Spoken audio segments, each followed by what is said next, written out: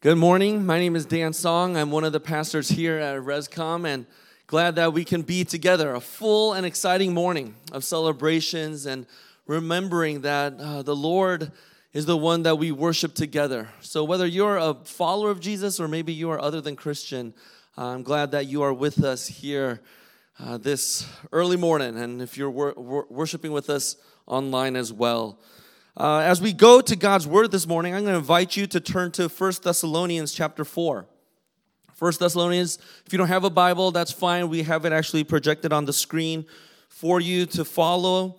But as we go into God's Word this morning, we've been in this series called Resurrection Church. In other words, what does a church look like in light of the resurrection of Jesus that we celebrated 4 or 5 weeks ago on Easter morning? This morning, we're going to be looking at what it looks like to grieve when facing death. In other words, what does it look like to be a grieving community that follows Jesus? And so as we do that, let me read this passage for us, starting in verse 13, and we'll end at verse 18 of chapter 4, 1 Thessalonians. But we do not want you to be uninformed, brothers, about those who are asleep, that you may not grieve as others do who have no hope. For since we believe that Jesus died and rose again, even so, through Jesus, God will bring him with those who have fallen asleep. For this we declare to you by a word from the Lord, that we who are alive, who are left until the coming of the Lord, will not precede those who have fallen asleep. For the Lord himself will descend from heaven with a cry of command, with the voice of an archangel, and with the sound of the trumpet of God, and the dead in Christ will rise first. Then we who are alive, who are left, will be caught up together with them in the clouds to meet the Lord in the air. And so we will always be with the Lord. Therefore, encourage one another with these words. This is the word of the Lord. Let's pray together. Lord, we come before you this morning and we're thankful that your word is alive and true, that though the grass withers and the flower fades, your word will stand forever. And so, Lord, I pray that you would speak to us by your Spirit's work, so that, Lord, for those who are grieving, for those who are hurting, Lord, fill us with hope and comfort as we delve into your word, not mine, but your words alone. We pray all of these things in Jesus' name. Amen. Now imagine there's a book containing all the names of the dead, all the people who have lived, an enormous giant book, the last pages, though, of which are blank. And every half second that passes, a new name appears in this book, then another name, and then another name. Actually, imagine the book also had their social security numbers next to their names. Well, because this book does exist. It's not a book, it's actually a computer file, and it began in the 1930s when social securities became a thing in our nation. Now, I was listening to This American Life with Ira Glass, and he interviewed this man named Mike Astrue, and he was the commissioner of the headquarters of the Social Securities Administration, and he was the commissioner for about 6 years under Obama as well as Bush. And as they started keeping track of these names, he shared how there's over 100 million names in this book. And do you know what this book is called? It's called the Death Master File. It sounds a little like Star Wars to me when I first heard it. The Death Master Files. And as they interviewed Mike Astrue, this commissioner, he shared about this story of how his friend called him up about how his mother was so distraught that his father and her husband was not on this list because it actually became public in the 1980s. And so Mike, being a good friend, worked it out so that this wife's husband's name could be in the Death Master File. And this friend shared with Mike about how it was such an emotional moment for his mom to finally see her husband's name in this file. he actually got a very grateful and emotional letter from her thanking him for being able to add her husband on this list. As this interviewer continued to talk to Micah Strew, he reflected on how you were in charge of this file, and he couldn't understand how he could actually continue to always live with this idea that death was always on the forefront of his mind. But this is what Micah Strew said. He said, I guess that's right, but I, for whatever reason, I'm sort of immune to that feeling. Immune to the feeling of death, which of course, in one respect is ridiculous, but in another respect is actually marvelous. Why? Because we all, in some ways, whether you think about this list or whether you're the boss of this list like Mike, you manage not to think about death much often. I think that's true for a lot of us. This resonates with us that for whatever reason, we're sort of immune to the feeling and thoughts of death until it's not, right? We've been in the midst of a global pandemic where last I checked on Friday, 3.24 million people have died. 579,000 in the U.S. alone. And it's often we're reminded of death when there's a sudden death in a family or in a friend or a near-death experience that we go through. Other times it's loved ones who are diagnosed with cancer or illness. And it's in these moments we actually pause and think about death and how short our lives really are. And it makes us actually take stock about our lives. I know for us this morning, many of us are grieving. Diagnoses of loved ones, to seeing parents decline in their health, to loved ones who have passed, and the ache you might experience of someone's memorial. Even on this Mother's Day, to think about those mothers who have passed or children who have passed. Death reminds us that life is short. And Paul here this morning is addressing this very specific issue in the Thessalonian church. You see, remember last week, they thought Jesus was going to come back very, very soon. And so as they saw all their loved ones dying, they were very concerned that these loved ones would never be with Jesus. Like that, the fact that those that were alive when Jesus came back were actually at an advantage versus those who died. And so when their loved ones were dying, they were grieving without any hope. They were absolutely distraught in thinking about what would happen when Jesus comes back. They won't actually get to experience the joy of their Savior coming back to earth. And it wrecked them. And Paul here wants to address this concern. And that's his purpose. Look at verse 13. We do not want you to be uninformed, brothers, about those who are asleep. And that's just a euphemism for death. That you may not grieve as others do who have no hope. He wants to just encourage them. I know a lot of times people use this passage to argue and speculate about the tribulation and what happens when Jesus returns. Is it post-mill? Is it a-mill? Is it pre-mill? Is it I don't know mill, right? But people will use this for arguing the rapture or not. And we think about the Left Behind series. But I'm not doing that this morning because Paul's sole purpose in writing this letter and sole purpose for us is to actually find hope and comfort in the midst of death. And that's what we want to do this morning. To be able to experience the hope and encouragement that comes from God's word. And so we're just going to briefly look at three things. Here we're called to grieve, to hope, and lastly, to encourage. So let's first look at this first point, to grieve. What's so amazing and so important for me is that Paul gives us permission to grieve here. Do you see that? In verse 13, he says that we are called to grieve. But there's so many different ways in which we can respond to death, right?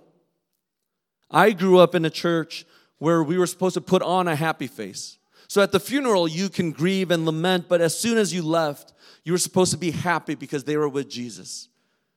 And so I was supposed to fake it and think that everything was okay. For others of us, we're taught to just ignore death and avoid it at all costs. And we in this culture do that really well at times.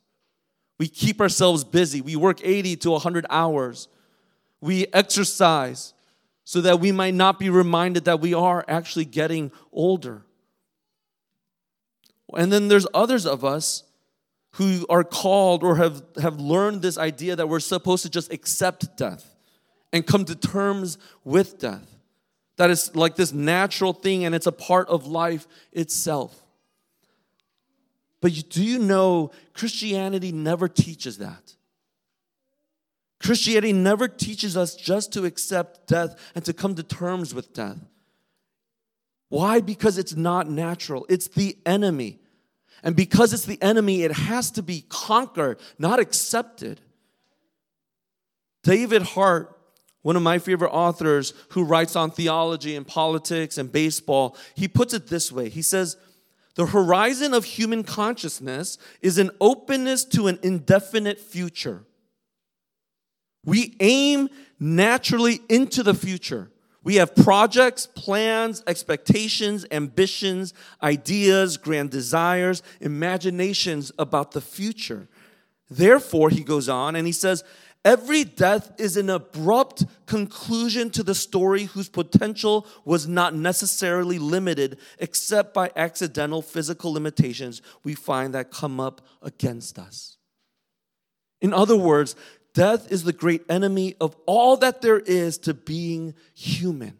We were wired to plan, to think and dream of the future, and death becomes the enemy to how God has created every single human being. Death is not the way it's supposed to be. It is abnormal. Death is horrible, and it's an inevitable sorrow. And we experience it as such in the shock and the raw pain of weeping and the aching that we experience with death. Death was never part of the original design. We were not meant to die. Creation and humanity was actually supposed to continue to grow and flourish and last, not die. So when we see Jesus become flesh, what does he do when he sees death? He grieves. He's angered by death. He cries. He laments. And even in the book of Job, there's a place where all of his children die.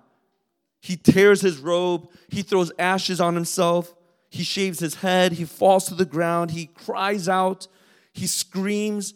And in all of these things, it's recorded that he did not sin. We are given permission to grieve death.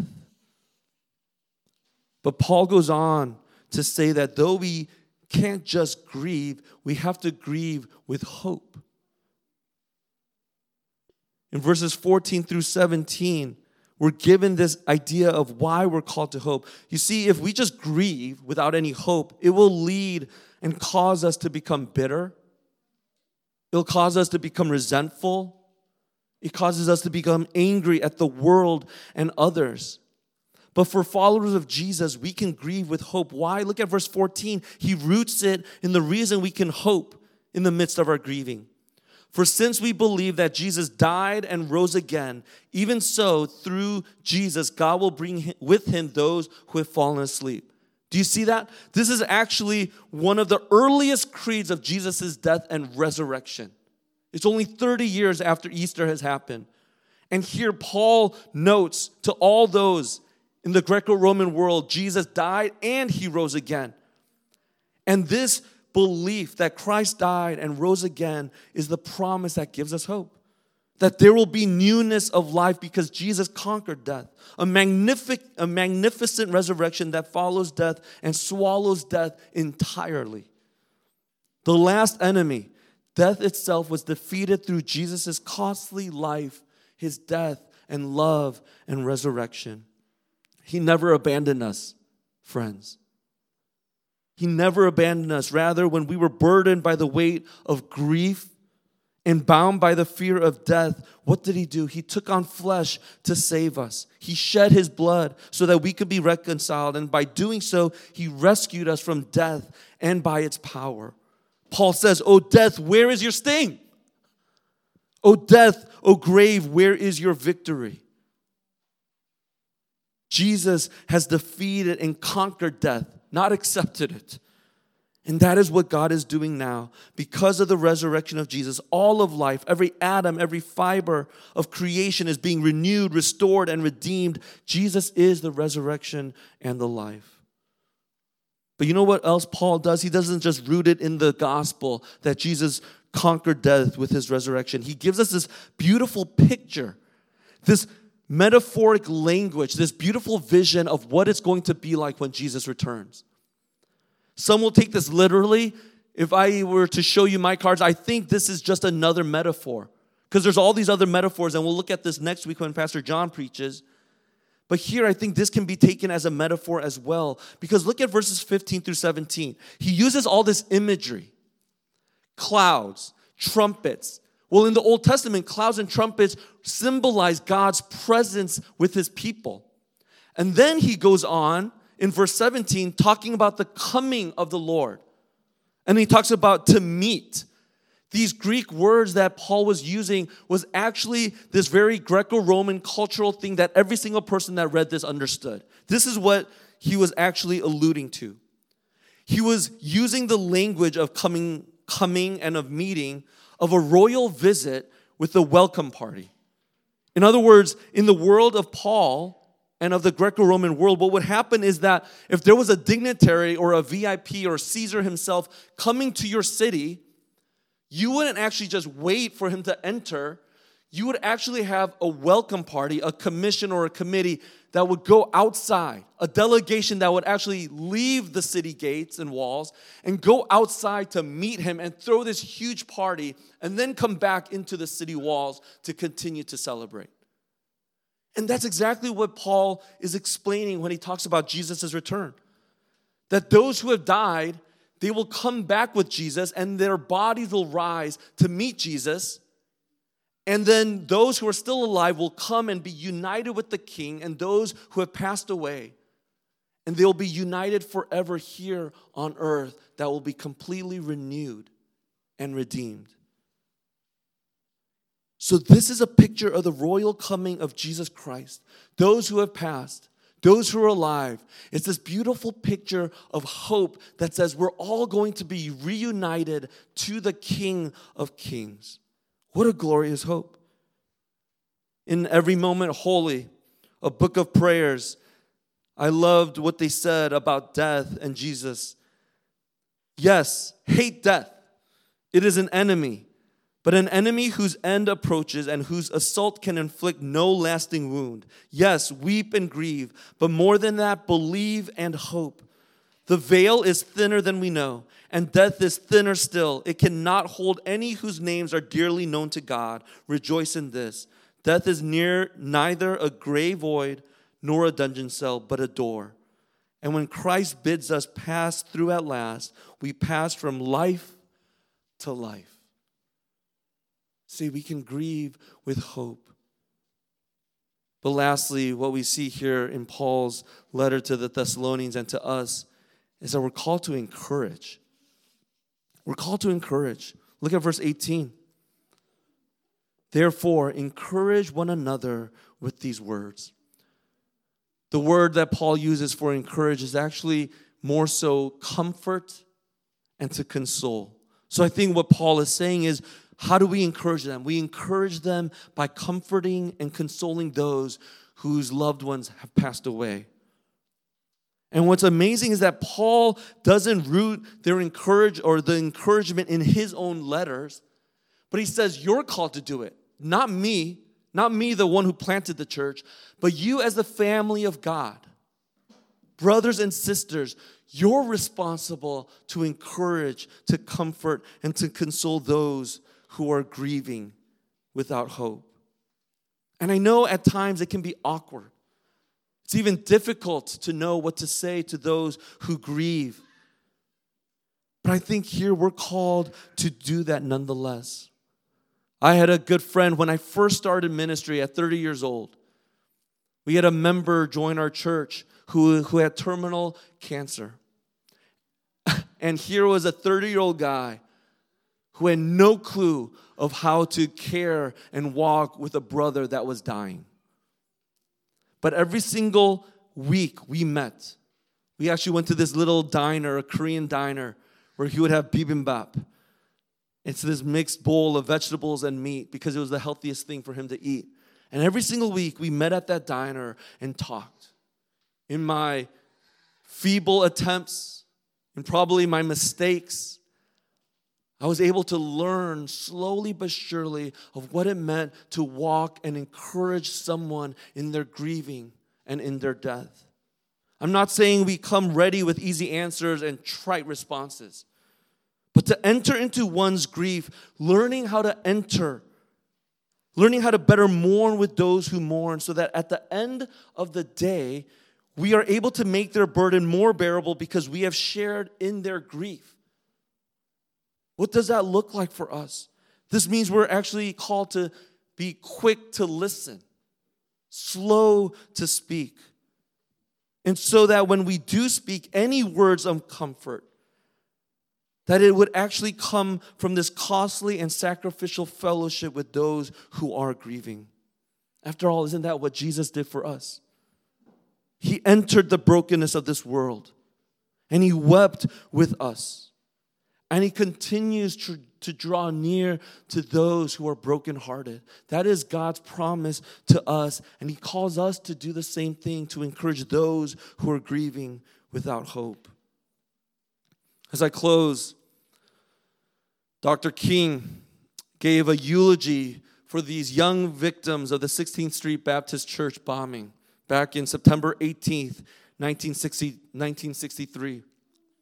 And as he delivered this eulogy at the funeral service for these 3 children, I wanted to finish by saying this as an encouragement to us, but also imagine these words being spoken to these families that were grieving. I hope you can find some consolation from Christianity's affirmation that death is not the end. Death is not a period that ends the great sentence of life, but a comma that punctuates it to more lofty significance. Death is not a blind alley that leads the human race into a state of nothingness, but an open door which leads man into eternal life. Let this daring faith, this great invincible surmise, be your sustaining power during these trying days. Let's pray. Our Heavenly Father, we come before you, and we're thankful for these words of encouragement, these words that give us hope in the midst of grief, hope in the midst of our ache and pain. And so, Father, I pray for those who are experiencing death or have lost loved ones. Lord, I pray that your Spirit would lift them up this morning to remember, Lord, that you have conquered death. You have conquered it, and there is no more sting, there's no more victory, but only because of Jesus who rose from the grave. And so, Lord, I pray that we would do that now, even as we come to the table. This beautiful sacrament of communion, that not only do we remember, but we rehearse, Lord, not only your death, but also your resurrection, that reminds us that one day we will be united together with the King of Kings to dine and fellowship at the table. Lord, so do that good work as we come and break bread and drink of the cup. Strengthen us, encourage us, but most importantly, Lord, I pray that you would give us hope because of this great vision that, Lord, you will return and that we will be able to celebrate with no more tears, no more crying, but, Lord, one of joy and victory. Do that good work we ask in Jesus' name. Amen.